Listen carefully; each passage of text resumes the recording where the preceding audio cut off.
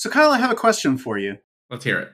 I'm wondering, what are your top 5 movies that Margot Robbie could kill you and you'd say, thank you, ma'am, can I have another? I'm thinking, first up, Wolf of Wall Street. Ooh, that's a good one. For number 2, Yeah. I'm going to put Suicide Squad. The Big Short. Ooh! Yeah. You know where she'd for sure kill me. Or I guess not kill, but I, Tonya. Oh, yeah, absolutely. So, you got another one? No, I'm drawing a blank. All right, I've got number 5.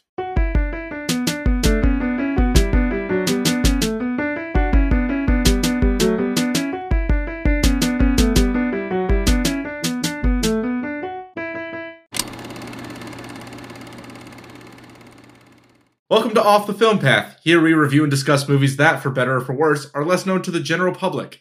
Today we are discussing 2018's Terminal. I'm Kyle. And I'm Sophia.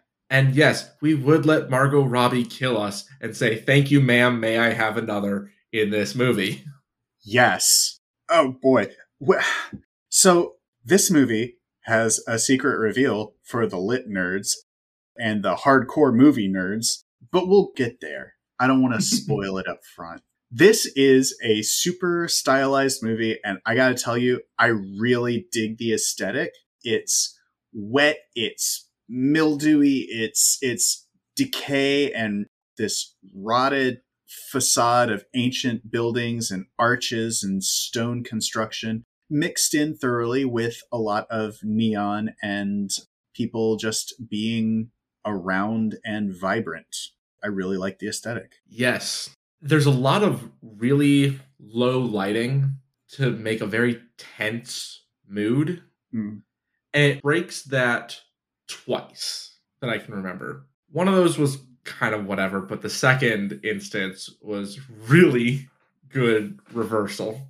Yes. So I will say that this movie very effectively builds tension. So this is a thriller, and, thrillers, much like, movies are a little bit formulaic in certain ways. Like, there is a certain formula that you follow to do X, Y, and Z. And to build tension in a thriller, you have to make everything obviously a red flag that the characters just don't see or don't care to see. And this movie is wall to wall that. If literally any actual human person approached me with any line of dialogue from this movie delivered in this movie, I would call the cops and run away because I'm a smart person.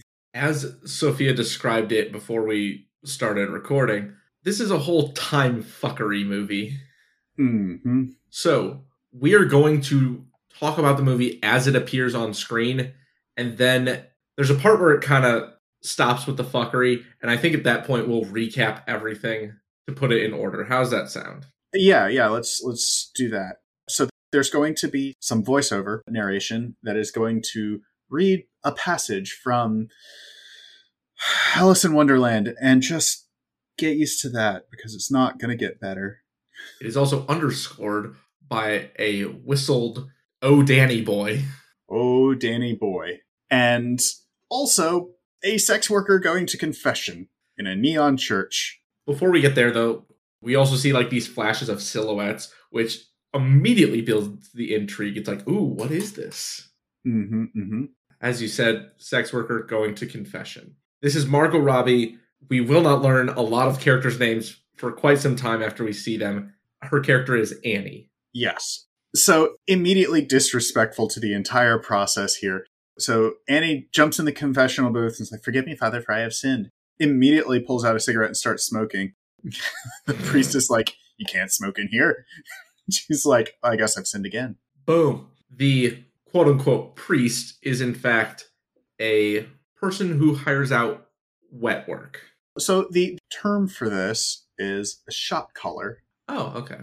Yes, so the priest is a shot caller, which would be kind of a badass setup. Like, this, I think, has probably been covered in, like, the kind of cheesy Mexican action movies that the guy in Sense8 was, like, starred in. Still have not seen Sense8. Oh, fuck you. I know. Anyway, bad allyship. That's true. So, Annie wants all of the shot caller's contract. And he says, that's not going to happen. I have a guy, or I have several interested parties. So she makes a deal with him and says, all right, I'll tell you what. I will not only kill the competition, I'll have them kill each other. I am going to make these little fuckers destroy each other. Give me 2 weeks. Also, I need your help with something. I need you to find somebody. And if it succeeds, I get all of your work. If it fails, you get to kill me. This is not a deal a sane person would take. This is not a real world we're dealing with, though. No, it's not. Sophia, you sometimes use the term heightened reality. Mm-hmm. This is extraterrestrial heightened. Yeah. We are in orbit right now, and it gets better. I'm telling you, I am very excited about this reveal. So from there, that gets agreed to. We get our shots of this city. There's a lot of neon, and we zoom in on this. It says terminal because that's showing the title, but also it's a train terminal. And once we get in, the first thing we see is this bank of monitors. And I think the implication is that it is being viewed by our shot caller. Yes. Now, we don't see the priest's face. We don't actually see anything about the priest. But this bank of televisions is how operations in and around the terminal are being monitored. Also, he's been talking through a voice modulator. Yes. From here, we go to an apartment, apparently. We briefly see this apartment where these two guys are here. The reason I bring this up is just to get ahead of this. There's so many Alice in Wonderland references in this. It's almost heavy-handed. Yeah. No, almost nothing. It is extremely heavy-handed. Yes. Well, none of it means anything. I know. It's just like, hey, remember this really cool story? The reason I put this note in here, though, is on the table of our two guys in this apartment, we see a red and a blue container of some kind, which in my mind was like, oh, it's like The Matrix, which also references Alice in Wonderland. They don't do shit with The Matrix, so don't worry. And this is also the point where we meet. So these two characters, we'll find out that their names are Alfred and Vincent, or Vince and Alf. Vince is an extremely brusque working class, he's a hitman, he's the experienced one. And Alf is his understudy? Apprentice. And a Nepo baby. Because this is, was it Michael Irons? Max Irons. Max Irons. Son of Jeremy Irons. We don't spend much time with him at the moment. I just needed to bring up the red and blue containers because I thought that was a neat detail that won't come into play. We also see that Vince is very brusque. He's a real asshole. And also, he reads from the classified ads and is kind of a dick about it. Yes, we will come back to that where he gets more into it. Oh, yeah, okay.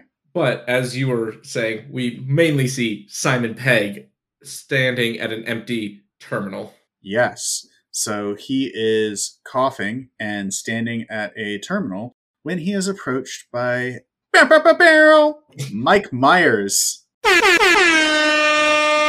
Mike Myers is doing so much work on just the voice. Yes. Then you add in that he is adding in a very particular physicality. Mm-hmm. And it's look, he did the fucking work for this movie. He worked hard. Yeah. And I don't like most of what he's doing. Fair enough. But yeah, so he plays the night supervisor of the terminal, his janitor. And so he comes up and sees this guy. It's late at night, and the guy is standing by the tracks waiting for a train to come. And he says, well, there's no trains coming tonight. The next one's the 404. And it says something that basically means it's making all local stops. All stations to termination is what he says. And just that just means it's a local train. Just say it's a local train. It's fine. No, he has to speak in riddles or something. Yeah. But Simon Pegg. Character's name is Bill. His name is Bill. We won't learn that for quite some time. Basically implies that he's not really interested in going anywhere. He's looking for a train to throw himself in front of. Yeah, he says, I'm not going anywhere. I just need a train. And Mike Myers says, what kind of person needs a train but isn't going anywhere? And it's like, oh, that's kind of clever. No, yeah, what he says is like, a man who is looking for a train but not going anywhere is a man with a problem. Yeah, and it's like, okay, yeah, that is pretty clever. And then, like, you get flashes that maybe the Night Soup isn't, like, all there. He's a little goofy. He has that look and air about him. He's, like, not 100% mentally copacetic.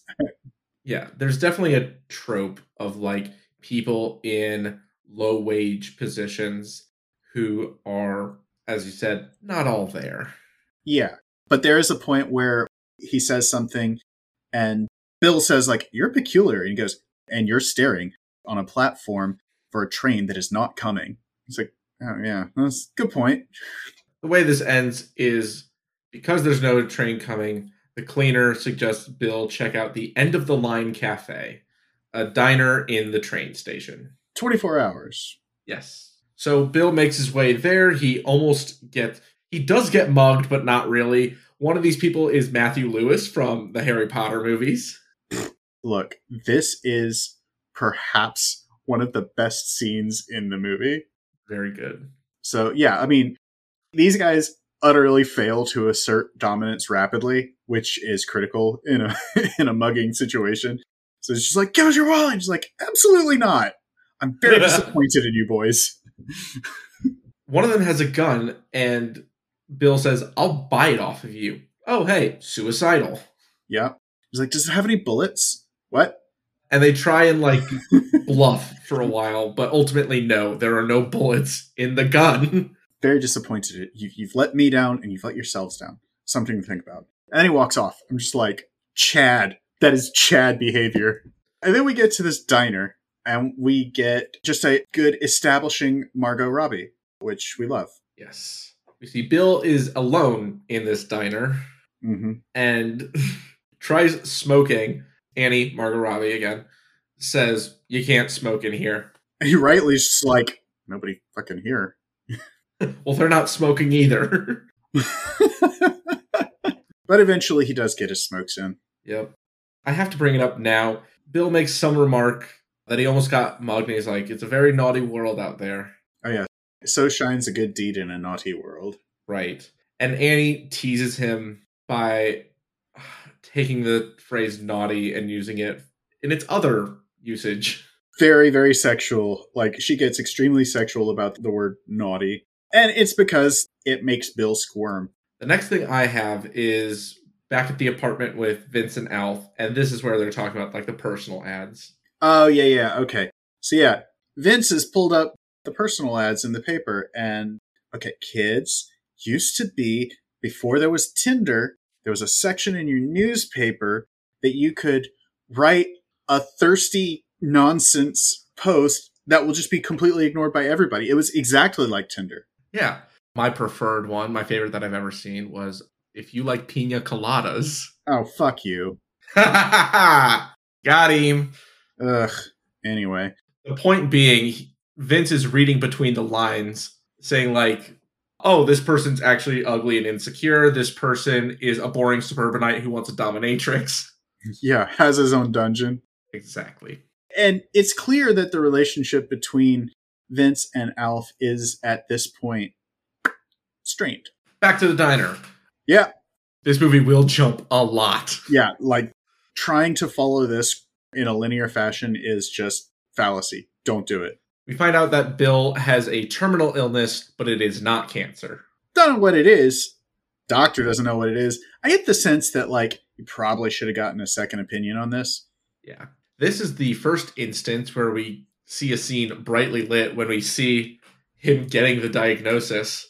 And the doctor's not that interested in figuring out what it is. He's just like, here's a bunch of painkillers. Yeah, it's just like, it's not cancer. Don't know what it is. Smoking the entire time. Offers him a cigarette. It's like, no, thank you. Will it be painful? Nah. How do you know? Painkillers.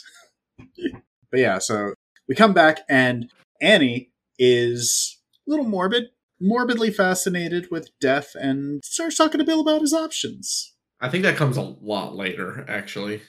I mean, I think they start talking about it at this point, but they don't get heavy into it until after that. Also, importantly, Bill has like a spark of recognition about Annie, but like, Yeah, it's like, have we met before? I don't know, have we? but now we do a flashback. Yes. So we saw Annie as a sex worker, kind of like seducing a gentleman caller, a John, if you will, earlier. But here we see the whole thing, and this John is actually a regular hitman, a big hitter, and this is the priest's go-to guy, and she's killing him slowly, not softly. So it seems that Annie did a lot of research on this guy, which you gotta do if you're gonna kill someone. Yeah. Or if you're gonna kill a specific person. Yes. And makes mention of using laudanum to knock him out. And I said, what fucking year is this that people are using laudanum?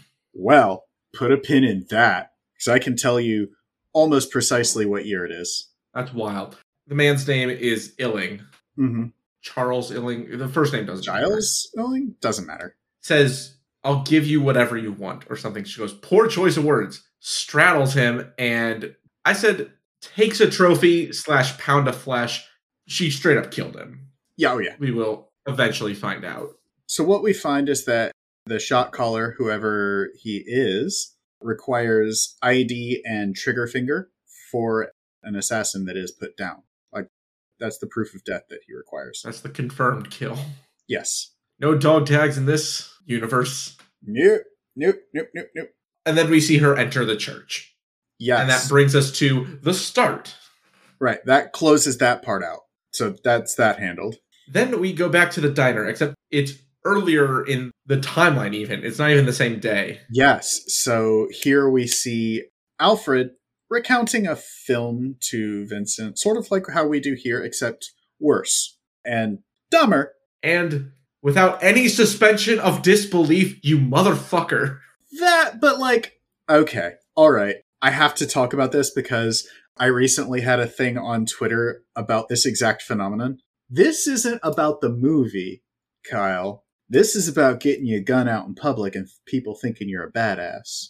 That's all Alf wants. Alf just wants to be a badass. I know. But he's talking about, like, why didn't they do it right in the movie? It's like, shut the fuck up. Who cares? First off, hitmen are not, like, I mean, they are technically professionals, but, like, there's not a training academy for hitmen. Room clearance is not a thing that a hitman is taught before sent on their first job. It's just like, hey, we got a guy in the basement. Beat him to death for us. That's your entree into the world of contract killing. I was about to say, famously, there was a presidential assassin who was formerly a Marine. Yeah, that's true. That's not exactly a hitman. That's a guy who had some issues underlying. Fucking whatever. Doesn't matter. Here, we learn that Vince is the villain because he's a complete prick to service workers. Yeah. He's a complete prick to everybody, in fairness. So, yeah, so he's extremely rude to Annie, who he calls Bottle Blonde. Bottle Blonde. Yeah. He also has an extremely working class London accent. So, for a completely different, unrelated reason, I had the closed captions on. It did not understand what this man was saying at all. It was every other word they got right. So, yeah. So Vince calls her Bottle Blonde and barely puts up with her bullshit, which, to be fair, as a service worker, Annie needs some work. Again, Waffle House. I mean, yeah, this is clearly a Waffle House kind of scenario. But to make up for Vince's prickliness, Alf decides to spit game. And look, we can't get around this. Alf is handsome. Mm-hmm. Alf's a handsome guy. So this works. And Annie makes some really gross jokes about sticky buns. and okay, in this moment, Vince is all of us. We're just like, oh, God. Shut the fuck up. Focus up, because we got a job, baby. So it seems that Vince got a briefcase from a locker in the terminal, and it's all very mysterious. And this is apparently the calling card of a Mr. Franklin. The briefcase contains a stack of cash and a matchbook to Lapine Blanche. La Lapine Blanche, the white rabbit. Yep. What could it mean? Oh, we've got more to talk about in terms of La Lapine Blanche. I know. Here's where we get confirmation, though, that Illing was Mr. Franklin's like go-to dude. Yeah, and got. And this is also, by the way, if you're following here, this suggests, but does not confirm, that Mr. Franklin is the priest. Right. Now, this movie does have a very limited cast, so it's like, yeah, it's... But with just all the extras. There are a lot of extras, but there's about 5 people in the principal cast. Yes. And so we go to La Lapine Blanche. I love this. Alf goes like, I think this is the place. And it's like, what? Did the 20-foot white rabbit sign not give it away? Okay. Dipshit. It's a keyhole. The door to the fucking strip club is a keyhole. Then we go in, we see someone dressed as a royalty, as in Queen of Hearts. Oh, yeah. There's someone smoking hookah, and I think that's meant to be the caterpillar. Yep. I'm trying to remember if there was any other reference. I didn't see any. No. But look, this whole thing is built into the atrium of like the confluence of tall apartment buildings. And it's clear that like the apartment buildings are not like currently being used as such. But it's very, very interesting stylized strip club. You don't really see strip clubs like this. But it's a big hole, basically. And you start at the top and you have to go down the rabbit hole. And then they talk to a woman named Conejo. For those of you who do not speak Spanish, Conejo means rabbit. Cool. Just get used to this. It's such a thing. Kind of. They drop it after this one, almost. Do they? A little bit. But it sounds like these 2 dudes are there to see a person named Bunny. God. And Bunny comes out, does some dancing, turns to Vince, who was like, oh, that's who we need to talk to. And it's Annie? Yes, and we find this out in a very Dick Tracy-like shadow and then like light across her eyes, and like you see that bright green of Annie's eyes. And she's like, blunt, what you doing here? Yeah, so the money was for her to get a briefcase to Vince that actually has like instructions for the job, because this guy is just a fucking nightmare to work for. Yeah, there's so many unnecessary briefcases. So many. They go to a back room, they do the exchange. Vince is like, nah, I want my lap dance. And she's like, how about this for a lap dance? Pulls out a gun, and he goes, all right. Well, he doesn't say all right. Alf's like, come on, let's go. Yeah. And as they're leaving, Annie kisses Alf. Yeah, and it's, she's... gratuitous? Yeah, it's gratuitous, and she's giving it her all, shall we say, implying that he should come back alone sometime, which just puts Vince in a great mood. Back to the diner with Bill. Yeah, okay, so now Bill and Annie are talking philosophy, I think. Yes. One big thing we learn is that Annie is an orphan and her mom died in a fire. Yes. And we also learn that Bill is an English teacher in the best way possible. Yeah. He corrects her grammar and she goes, what are you, a dying English teacher? And he's like, yeah. Annie seems to be under the impression that because he's dying, he can just kind of do whatever he wants. Because consequences be damned. Annie is very macabre. That's all I have on this scene. Yeah, honestly, there's not much more. We go to Vince in the terminal again, getting another briefcase. This part I super don't understand. Okay, so the way I figure what happened was the briefcase they got from Annie had instructions for picking up another suitcase, which will have instructions for like how to get to the assignment. Okay. 3 briefcases, apparently. We're at 3 right now. Yes. There are more. Yes. So Vince is breaking into a locker and then gets accosted by the cleaner. Yeah, Night Soup catches up with him and bribes him. Or like demands a bribe, rather, in exchange for not reporting the break-in. Hey. Yeah. So in reality, hitmen tend to be like not the cold, methodical type of people that, you know, you figure, but more often like professional repeat hitmen are desperate psychopaths. Don't try to get a bribe out of them. I mean, because they don't mind killing you. Yeah. To give a little character to this, the way that the cleaner solicits this bribe is he says, acceptable forms of payment in the terminal are as follows: cash, banker's check, or some kind of like return slip up to the value of the trip or something or other. Yeah.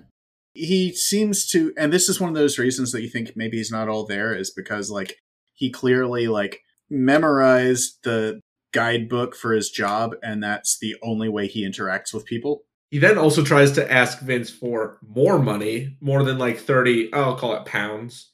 When a rich villain has need of a poor villain, the poor villain may ask what he will. Well, I want more money. Yeah. Yeah. And Vince threatens quite a bit of violence to basically say, go fuck yourself. Yeah. And he's just like, all right, fine. Vince is heading back to the diner and on his way almost gets accosted by those two thugs again. But again, these guys' big problem is they are not asserting rapid dominance. So like he comes up, he's doing the thing where he's walking straight towards him like with purpose, and Vince is just like, fuck off before he even starts. It's just now occurring to me that because of the time fuckery, this actually happened before the other time. Oh yeah, that's true. It doesn't mean much, but what's funny is they do switch roles. Oh yeah. No, you're right. You're right. Okay. So the second time, I guess they were like, oh, the chubby ginger is not intimidating. Matthew Lewis will be the one to like initiate. Nope. I don't know. He got owned by a school teacher. Yep. Yeah, back at the diner, Annie and Alf are being flirtatious more. I think actually straight up just making out on the counter. They do at one point. Yeah. But, you know, Vince and Annie are like building a rapport in Vince's own idiom, which Annie doesn't really Annie? appreciate. No, Vince. Oh, I see what you mean. Yeah. Like, it's developing into this extremely violent, if slightly flirtatious, understanding. It's a hate almost, but in the same way it's like, I'm not going to kill you. You're too much fun. Yes, that. I'm gonna have to reference the Joker later. Oh, God. Okay. They get a Mr. Franklin voice recording that says, I need to meet one of you face to face, but just one of you. Yep. And so this is a job for Vince. And so Vince goes to this hotel. Okay, this hotel doesn't make sense to me. No. But, oh boy, does this movie know how to build some fucking atmosphere. So Vince goes up this like spiral staircase that's kind of backlit blue. And someone's already there. Yeah. Who could it be? Who could it be? The woman in the mysterious red coat. Yeah. So mysterious red coat in a like, oh, what do you call it? The lights are flashing red, but like they're going in a direction. I see. Yeah. So it's like a wave. Yes. I don't know if there's a term for that. There is, and I can't think of what it is. But also, it's backlit so much, you're just getting silhouette. And you get a close-up silhouette of Beau Blonde. Good evening. So she wordlessly is just walking through this building, and he's curious, so he follows her. This professional killer, this person who exists to kill other people, didn't think it was weird that she just keeps showing up everywhere. Plot hole. No. This is what I mean when I say, like, it builds tension by everything being a red flag. Like, I am not a professional criminal, much less a professional killer. I know better than this. While Vince is doing this, we see Alf return to the diner alone, where Annie is waiting for him. Yes, they are meeting for a date. They're both cleaned up real nice. And this is all pretense, though, because Annie has something that she needs to tell Alf. And because Alf is a big, horny dumbass, it takes a second to break him out of that big, horny dumbass mode. But once he does, in comes the night supervisor with a briefcase. Another goddamn briefcase. Yeah, so we cut back to Vince at this point in a room, and the phone rings, and it's Mr. Franklin. Another fucking reference. Not face-to-face, it's a phone, but it says, press me. Sort of in the style of eat me or drink me from Alice in Wonderland. And suitcase number... Actually, this is 5 because 4 is in the diner. The one in the diner has to be 5. Yeah, this one's 4. The one in the diner is 5. So I will say here, this is a weird, like, the dialogue here is very weird because it's Vince in his idiom where he's like, Mr. fucking Franklin, I assume. He's like, yeah, so let me get this straight. You pull me out here on the other end of the city, middle of the night, freezing cold, just to talk to you on the phone. And Mr. Franklin's like, who says mystery is a lost art? And like, given his character, as I've been building it in my head watching this, like, I expected him to have like a snide, kind of asshole-ish reaction to this. Nah, fair enough.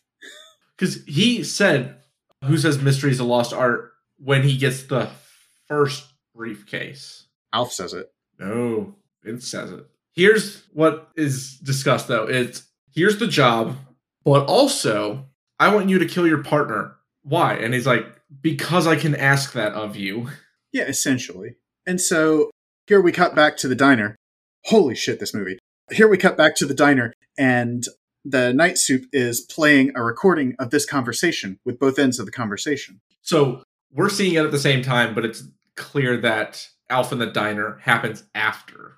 Yes. Or I say it's clear. It's a little not. Yeah.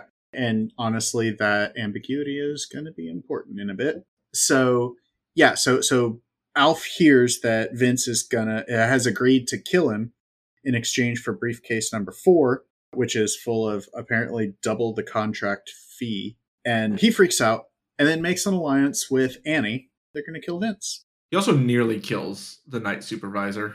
Yeah, I think he was probably bluffing because he's an asshole. He is, because we hear the click of a trigger pull and nothing happens. Yeah, which means...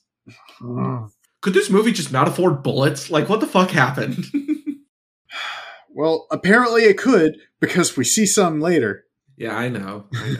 But, yeah, so assholes. Assholes all around. But yeah, so they decide they're going to whack Vince before Vince can whack Alf. And again, it's the flimsiest excuse because Alf correctly goes to like, wait a second, why should I trust you? And her entire reasoning, and I'm not playing this up or like misrepresenting this, is, I told you, I like you. I like your jaw. Red flag! Hey, what's Bill up to? At this point, I believe they are like talking about how they're gonna go about it. Oh, wait, did they pull out the liquor at this point? Liquor? Yeah. They're talking about different suicide methods. Okay, so they definitely did pull out the liquor at this point. Here is the reveal. Hey, Kyle. Yeah? What's the bottle say? I don't remember seeing a bottle, so... So Annie pulls out a bottle of liquor, and the bottle of liquor has the word victory on it. It's Victory Gin, which means this takes place in 1984, the George Orwell novel. Is that in 1984? Yes, Victory Gin is a huge part of 1984. It's basically the opiate of the masses. There's a lot that happens in that book, so forgive me. No, you're all right. So the big reveal is that this is all taking place in the prole section of Airstrip 1 from 1984. And this actually this kind of works because canonically, in 1984, the prole sector is mostly unmolested until you start getting rebellious. Then the thought police kind of come in and take care of some things. There is a... Fuck it, I'll just say it now. Later, we go away from the diner at a certain point and then come back. And at that time we come back, Bill makes a reference to the Swiss. Ah, yes, another thing. Like, Switzerland doesn't exist in the 1984 universe. It's part of Eurasia.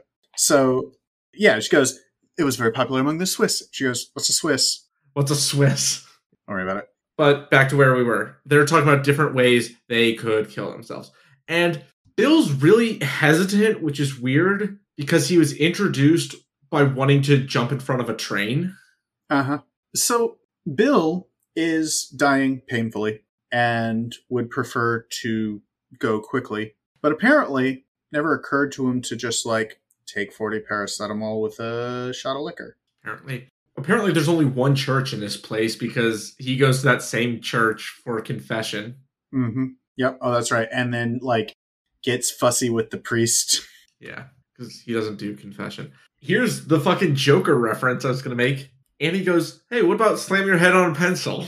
Yeah. And so I'm thinking, I'm going to make this pencil disappear. Voila! Ta-da!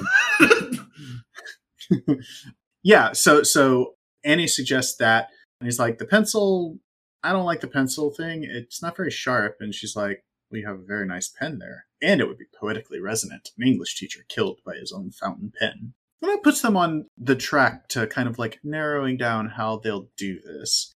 Because he likes the poetic resonance. I think from here we go back to the apartment. Yes. So the instructions from Mr. Franklin are that they're going to get put up in an apartment. They're to be on call 24/7. And they will be contacted when it is time to execute the hit. This apartment is dingy, disgusting, and poorly appointed. I believe at this point they said they've been there for 12 days. Yes. 12 days, 13 hours, and 27 minutes. They are getting stir crazy. As one would. Alf suggests playing cards, but the deck is like, they only have like half the cards. Yeah. There's some atrocious background music in this scene. It's so annoying. Okay, I will say it gets a little bit better if you're playing it at 2 times speed, as I did through the. And then as they're like rummaging through this apartment to figure out what the fuck they can do, Alf reads some Lewis Carroll. Yep. And he's like, the whole fucking book is like this. It's like, I'm sure Lewis Carroll will be suitably chastened by your criticism. I'll let him know. It's not from Alice in Wonderland, right? It's just his poetry. I think it is. I think it is from Alice in Wonderland. Okay. Back to the diner, I guess. I don't know if there's much else in the apartment. Yeah, at this point, I think Annie takes Bill on a field trip. One thing before that. What am I missing? They talk about euthanasia, assisted suicide. Oh, yeah. So Annie's like, well, my boyfriend's a hitman, so he can probably help. And they go over a couple ideas, and ultimately Bill doesn't go for it. We also cut back real quick to the apartment, and they're super getting on each other's nerves. And Vince, like, almost unprovoked, tries to flex authority. He's like, I'm the guy with the job, and you're just my assistant or something. Yeah, it's annoying.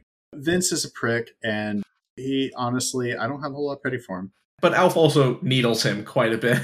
Yeah, Alf is not innocent in this, but, like, you don't get a whole lot of placid characters doing contract hits. Before we go off on the adventure that Sophia referred to, we learned the term pathetic fallacy.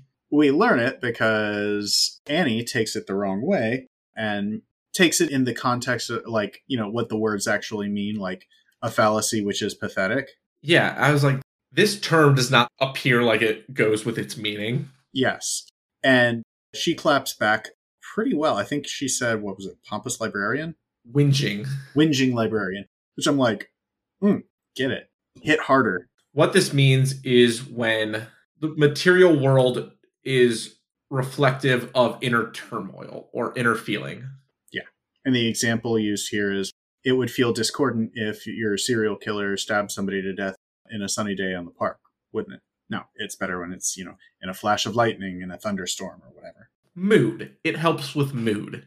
Yes. But now we go on to the adventure, and where are we going to?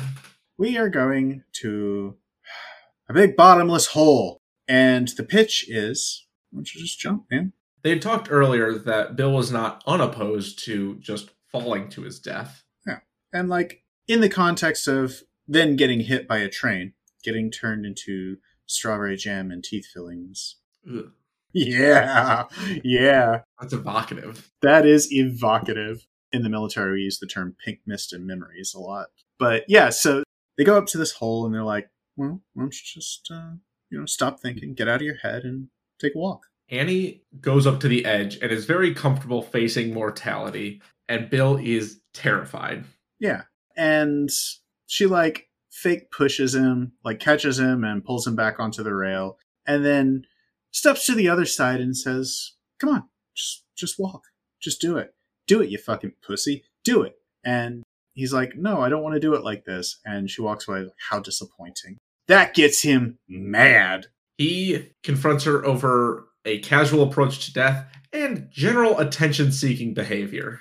Which, from his position as, like, a school teacher, I can see how you would come to that conclusion. That said, he's being an ass. And here we come to the climax of this particular relationship, wherein it is revealed that they have met before. Whew. Do you want to take this one or you want me to do it?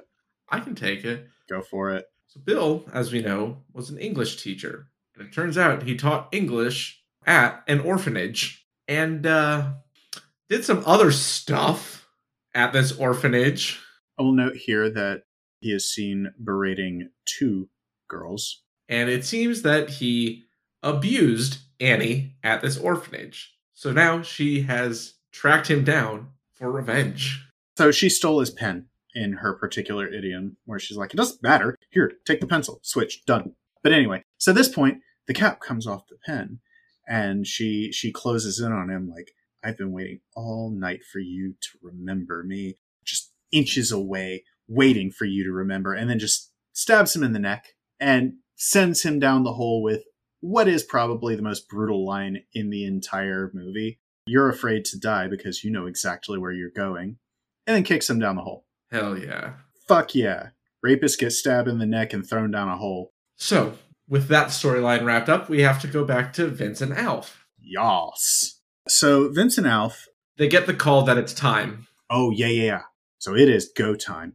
And they are fucking finally. Yes. So Vince is going to take the shot. And Alf is going to sit on the phone coordinating with who we're meant to think is Mr. Franklin. But as it turns out, it's Annie. And Vince sees her in the scope and just looking up at him like, gotcha. And then he feels the muzzle of a gun against the back of his head. And the double has been crossed. So Annie comes over to the apartment while Alf holds him incapacitated. And they talk some shit. Vince talks some shit back. He's better at talking shit than they are. So Annie's talking shit because she's also a part of this. She refers to him as Vincent Iscariot. And for that split second, I thought that was his actual last name and that it is like a very clever thing. But then she continues and it's like, oh, you're teasing. And oh, right. So the reason that like hit for me, like I thought that for a second, was because just a few minutes earlier, we had learned Bill's last name, Braithwaite. Braithwaite. That's right. Braithwaite. Just before he gets stabbed and chucked down a hole where he fucking belongs. Is that some kind of reference or allusion? No, that's just his name. I don't think. Maybe it is. I don't think so either, but Iscariot for sure is. Yeah, that's a Judas reference. And, you know, in case you missed it, she goes on to say, like, you sold out your partner for 30 pieces of silver. That's blunt enough that even I, person born and raised Jewish, I'm aware of. Yeah. Well, I mean, it's become such a cultural, like, touchstone that it's hard not to. I've also seen Jesus Christ Superstar. Wowza. Okay. So, also, Annie, like, sarcastically says, like, yeah, Vince, I'm the mastermind. And then Alf shoots him, and they get cleaned up and go on a date. Yes. The cleaner shows up to clean the apartment. Yeah, it's the night soup, because this place is adjacent to the terminal. He's very upset about having to clean up a body. Yeah. So then we go to the terminal, where Alf is all cleaned up, ready to go on his date with Annie. And Annie shows up, and the cross is tripled. Yes. She disappears for a hot minute and then reappears, and that like helps build the tension of this scene. We're not doing it justice by talking about it, but yeah. Yeah, I mean, because, like, honestly, regardless of how we rate this movie, I still view it as a good waste of, you know, an hour and a half, if you've got an hour and a half and nothing important that you need to do with your brain. So I don't want to spoil the entire movie, but, like, she's talking to somebody and then turns around and is surprised to see the night supervisor, who Alf, just before he got, put, like, 2 and 2 together and figured out that was who she was working with. Yes. So at this point, we should be putting some pieces together in our heads, but don't feel bad if it's not apparent on the first watch through. Annie kills Alf. Yes. And she and the night soup have a conversation about how to dispose of the bodies. I'm going to take a pause here because, as I said at the top, there's a part where it starts getting more linear. Mm-hmm. The rest of the movie is linear from this point. So let's do a quick recap of events to put things in order. Okay. So first things first chronologically is killing Illing. Yes. Killing Illing. I like it. So killing Illing, presenting that to the... No. The bet with the priest, killing Illing. I thought she had to kill him before that. Mm-mm. Oh, I see. That was part of it. Yeah. Okay. Right, because both. Right. So bet with shot caller, killing Illing, setting up Vince and Alf. They go to the club. Vince meets with Franklin. Alf learns about this soon-to-be betrayal. Mm-hmm. They go to their apartment. That lasts 12 days in universe. On that 12th day is the whole Bill storyline. Yes. Then we get back to Vince and Alf. They do their job with the double cross, and both of them are dead. We've reached this point. Yes. Also from here, there are big spoilers. Yeah. As you said, the cleaner and Annie dispose of the bodies and are going their separate ways. And we follow the cleaner. Why do we follow the cleaner, Kyle? Because we get back to the place labeled janitor's closet, and it turns out this is a expansive. It's a larger than you would expect lair with a bank of CCTVs. Yes. And as it turns out, the entire silly night supervisor guy who's maybe not right in the head and has a terrible limp and has like extremely working class facial scarring and like everything else, that's all makeup and an act. And it turns out that Mr. Franklin, who is the night supervisor, who is also Mike Myers. Yes, again, this is Mike Myers. Is very well put together and in fact loves a good cappuccino. So I don't know why, but he's going to the 404 train that he referenced. Oh no, he notes it's coming. Like, that's what it is. But he's leaving his lair now in his not disguise. And here we see something that is either supernaturally creepy or something that maybe you've put together. You see Annie on one side of the hall, and then on the other side of the hall almost instantly, and then on the other side of the hall again, where she finally gets Mr. Franklin's attention. He is surprised that she knows that the night supervisor and Mr. Franklin are one and the same. Yes. And so all right, well, what do you want? There are two things in the world that people never expect. And twins! Twins. Clock. Okay.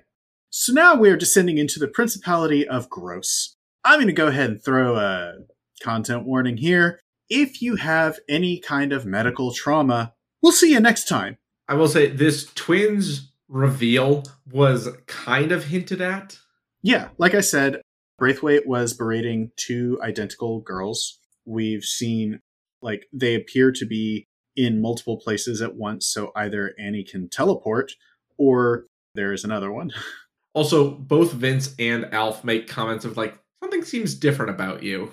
Yes. So, this is now a brightly lit surgical suite style, but it is ultimately Mr. Franklin's lair. Is painfully brightly lit. Like, so we've been in this dark, dingy, kind of like moody, it could be sexy under the right circumstances, neon bathed nighttime thing. We're now in an OR. Like, it's very brightly lit, and the girls are dressed as nurses. Margot Robbie as a nurse? How we feeling? Look, I will say this. Margot Robbie as a nurse, without the lobotomy pick, chef's kiss. With the lobotomy pick, I'll pass. I'll look from afar. Yeah, well, look is a strong word. We learn that Mr. Franklin is also known as Clinton Sharp. And Mr. Clinton Sharp is, in fact, their dad. He started off as a contract killer in the precinct, is what this area of the city is called. And he met a young lady who had come to Definitely Not Airstrip 1 in search for adventure, and fell into this particular man's arms and had twins by him. Secretly, because she knows he is not the kind of guy you want to have kids with or like display vulnerabilities around. I want to point out one thing. Yeah. I hate to make this reference, but there's a Family Guy joke about How I Met Your Mother, how it's weird that Bob Saget is the narrator, because it's like, it implies that Josh Radnor grows into Bob Saget. So like, it's kind of weird that like they show Clinton Sharp and he is just like an adult man. And the implication that he grows into Mike Myers is very strange. I gotta tell you, the whole Josh Radnor into Bob Saget thing, there is a banger of a young girl's joke in there somewhere, but I can't quite get there. Fuck. I'm a little too classy to make that one, to bring that to fruition. Yeah. However, their mom, I forget her name.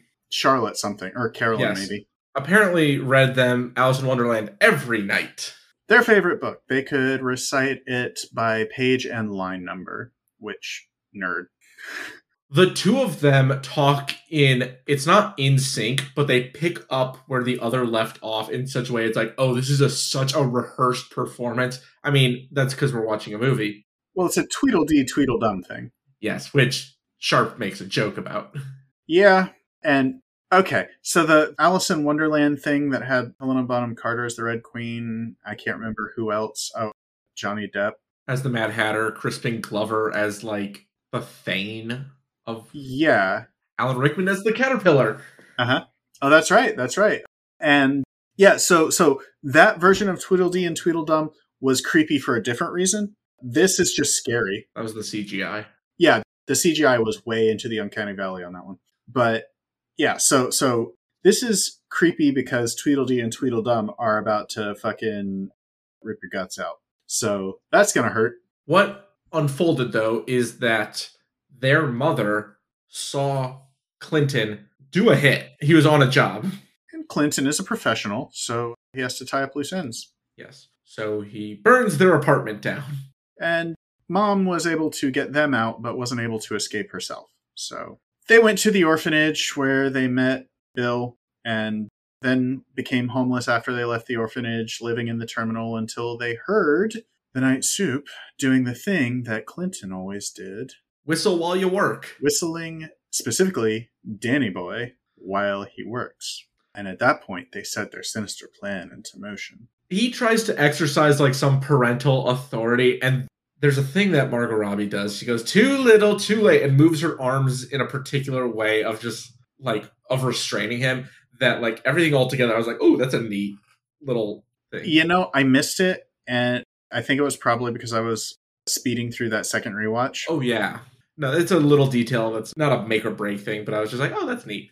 Yeah. And they lobotomize him. Like, there's not much else. They lobotomize him. Transorbital lobotomy is a gruesome, horrific practice that is probably one of the darker chapters in medical history. I mean, there are some really dark shit in medical history. Like, so in the Coast Guard, we use survivability tables to determine how long to continue search and rescue operations. There's no nice way around this. That's Nazi science from concentration camps. Survival tables? Yeah, so essentially they say, like, if the water is this temperature, a human person will survive for this long in it. Okay. Oh, the science to learn that. And that was done by Nazis dunking Jews in cold-ass water to see how long they survive. It's bad, and they do not shy away from how gross and awful this procedure is. Yeah, so for those who are blissfully unaware, guess what? I'm about to ruin it for you. Transorbital lobotomy is you take this big railroad spike-looking thing, and there are two different procedures. It either goes in through the top of the eye, or they had one where it would go up your nostril, and they would like keep it against the top of your nostril so that it wouldn't basically go in the same place. The point is, they'd tap it with a hammer, and it would pierce a thin part of your skull and send that spike directly into your frontal lobe, and you could sever nerves there. It's not very precise. No. The medical science of the time would say that the result was a more, and big air quotes here, more placid individual. Docile. Yeah. It destroyed the personality. Like, the person was a shambling zombie after that.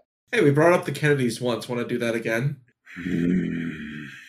Yes, one of the Kennedys had a gay daughter, and that was such a medical abhorrence at the time that they preferred to have a zombie daughter than a gay daughter. Fucking Kennedys. Fucking the past was always awful. The present's pretty bad, too. Present ain't great. They leave together out of the terminal, and we roll credits.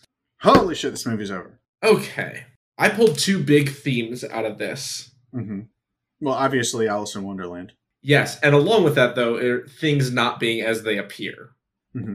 those two twists at the end really bring that home. Yep. The other is that consequences will come home to roost. So I kind of like, obviously, it's hard to avoid Alice in Wonderland as a theme here. Mm-hmm. And what I took from that was sort of stepping back away from it and zooming out a little bit. Unreality heightening reality, if that makes sense. So, like, the unreality of the world that exists, it fits into, as I said, this takes place in Airstrip 1 from 1984. And I stand by that, not as a joke. Like, that's my serious analytical take. And not just because of the Victory Gin. So Airstrip 1 in 1984 is this like falling apart, decrepit thing. Like it's a disgusting slum, even in the part of town where the party members live. The people who are not party members, like the mass of people, most of the population are called, if you don't remember or haven't read it, they're called proles, which is obviously a derivation of proletariat.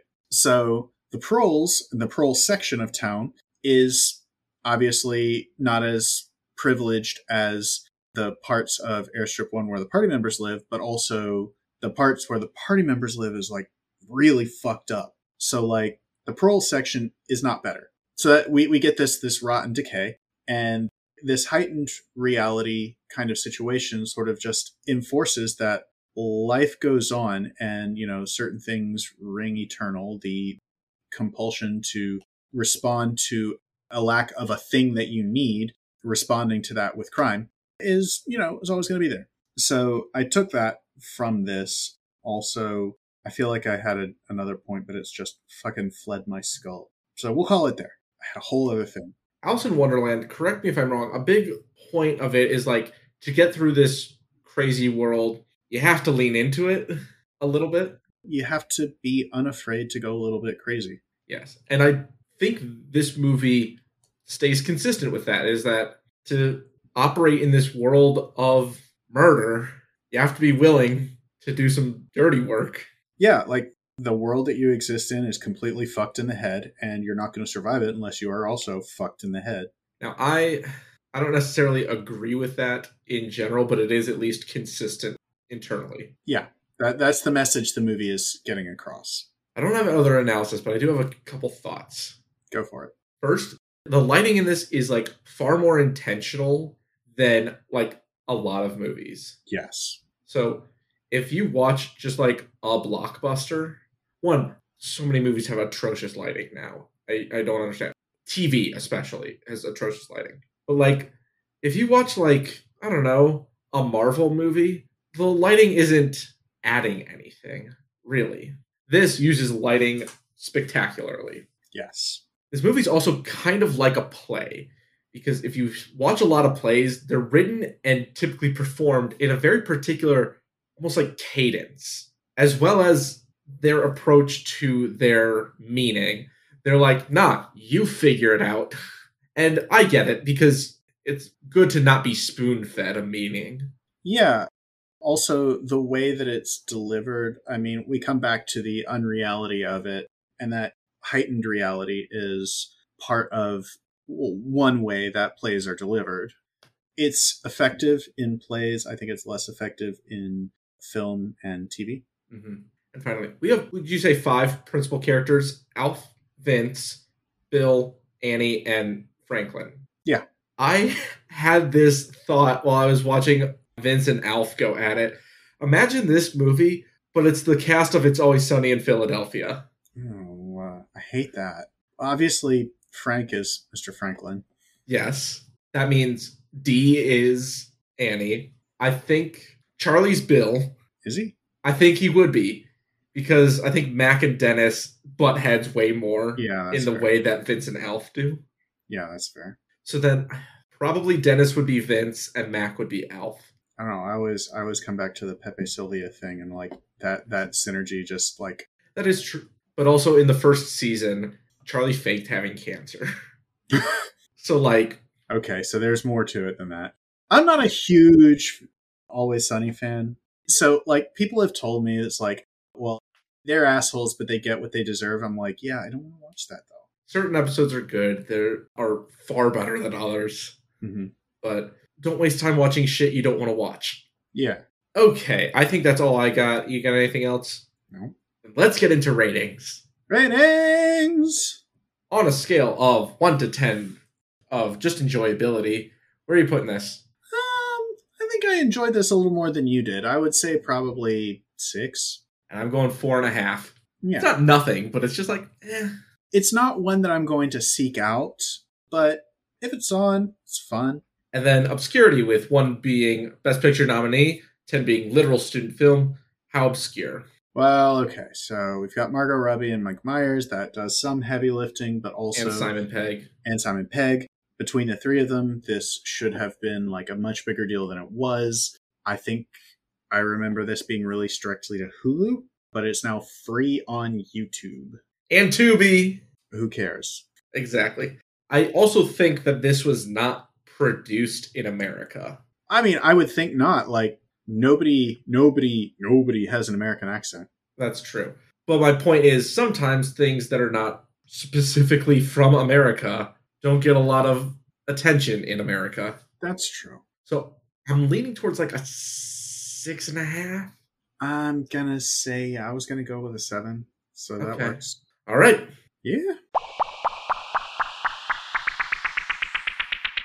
As we wrap up our episode, we end, of course, with our pop culture pop out, a piece of pop culture we have been interested in as of late and just want to talk about for a little bit. Sophia, why don't you just start us off? Okay, so I have been having just a bout of like internet salmonella, and this particular strain of internet salmonella is anti-vaxxers who are pretending they're having a violent reaction to the vaccine.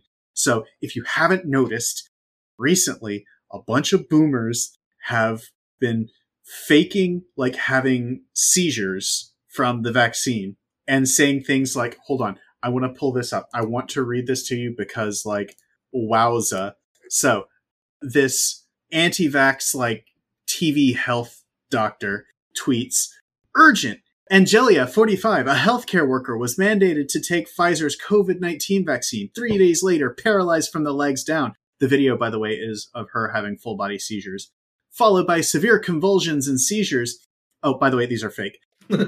Can no longer, cook, clean, drive a car, requires full-time caretaker, I'm a prisoner in my own home. So, the next thing in the thread is her testifying before Congress, because, again, she's a prisoner in her own home, obviously. So she's in Congress testifying about the dangers of the vaccine. Not, having any trembles at all or any effects or anything like that, because she requires a full-time carer who is not present. How'd you get to Congress? Anyway, the point is, this is all very fake. Like, you look at the video and you're just like, this is insane. You can't possibly think that's real. But this is an entire genre of thing that is happening on Twitter right now, and it might be my favorite thing because they are so bad. It's like fucking Danny Zuko at the end of Grease. I got chills, them multiplying. It's like, yeah, it's not a seizure. You're just shaking. One video was of a woman drinking the last of a Heineken and like her hand is shaking really bad. It gets worse because she finishes taking the drink. Her other hand is perfectly still. It's on the table, perfectly still. She finishes taking the drink, sets the beer down. Her shaking hand stops shaking as she pushes the stop button on the camera. Just like, guys, you can edit the video. What is wrong with you? You're fucking stupid. It's not even that hard. Anyway, that's my pop culture pop out. Kyle, what has been diseasing your brain? I watched a Netflix limited series called Kaleidoscope. Have you heard of this? I've not. It is a heist drama starring Giancarlo Esposito, and the gimmick is that you can watch the episodes in any order. Now, that's not entirely true, because there's some episodes I for sure would not start with, having now seen the whole thing, and there's one episode that you absolutely should save for last. Okay, so that explains why it's called Kaleidoscope. It bothered me for a second because I'm like, that's what you call like a sci-fi drama. Yeah. Or like a supernatural thing. And all the episodes have color names. It is a good show. And I was keeping in mind, it's like, okay, how would this episode have worked in relation to others, depending on the order? It's generally pretty good. Okay. It's 8 episodes. They're about 40 to 50 minutes. Some go up to an hour, but okay. And if you look on my Twitter, I tweeted out what order I watched it if you want to have the same experience as me. But I did not do the Netflix default order. Okay. Interesting. I'll have to do that. I'm sorry. I have one other thing that I wanted to point out about the anti-vaxxers pretending to be vaxxed. Cool. Let's hear it. The lady who testified to Congress said that it was hard for her to go to a football game because you can't get in if you're not vaxxed. The video is your reaction to the vaccine. What are you talking about?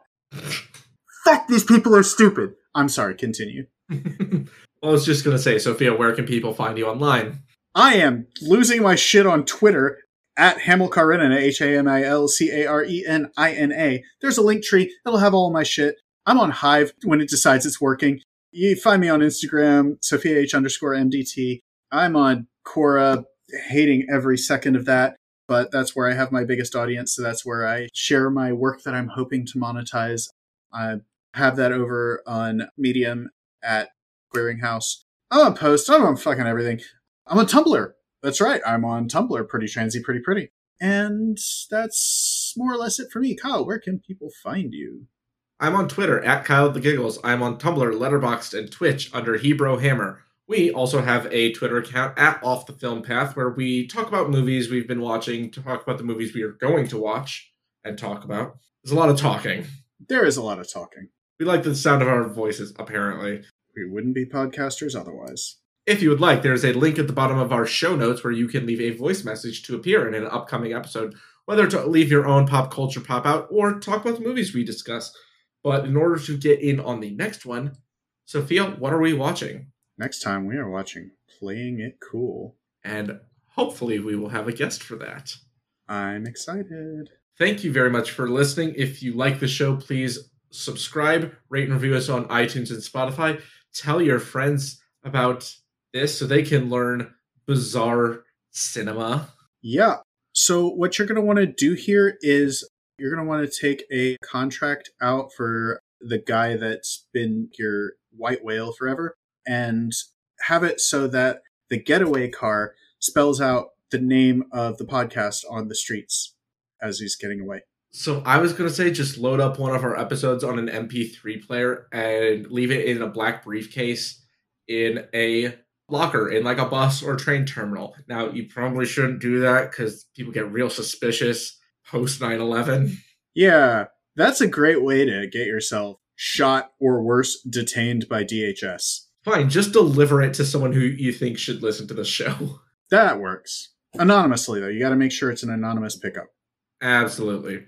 Thank you very much for listening, and we will catch you next time. Goodbye. Bye.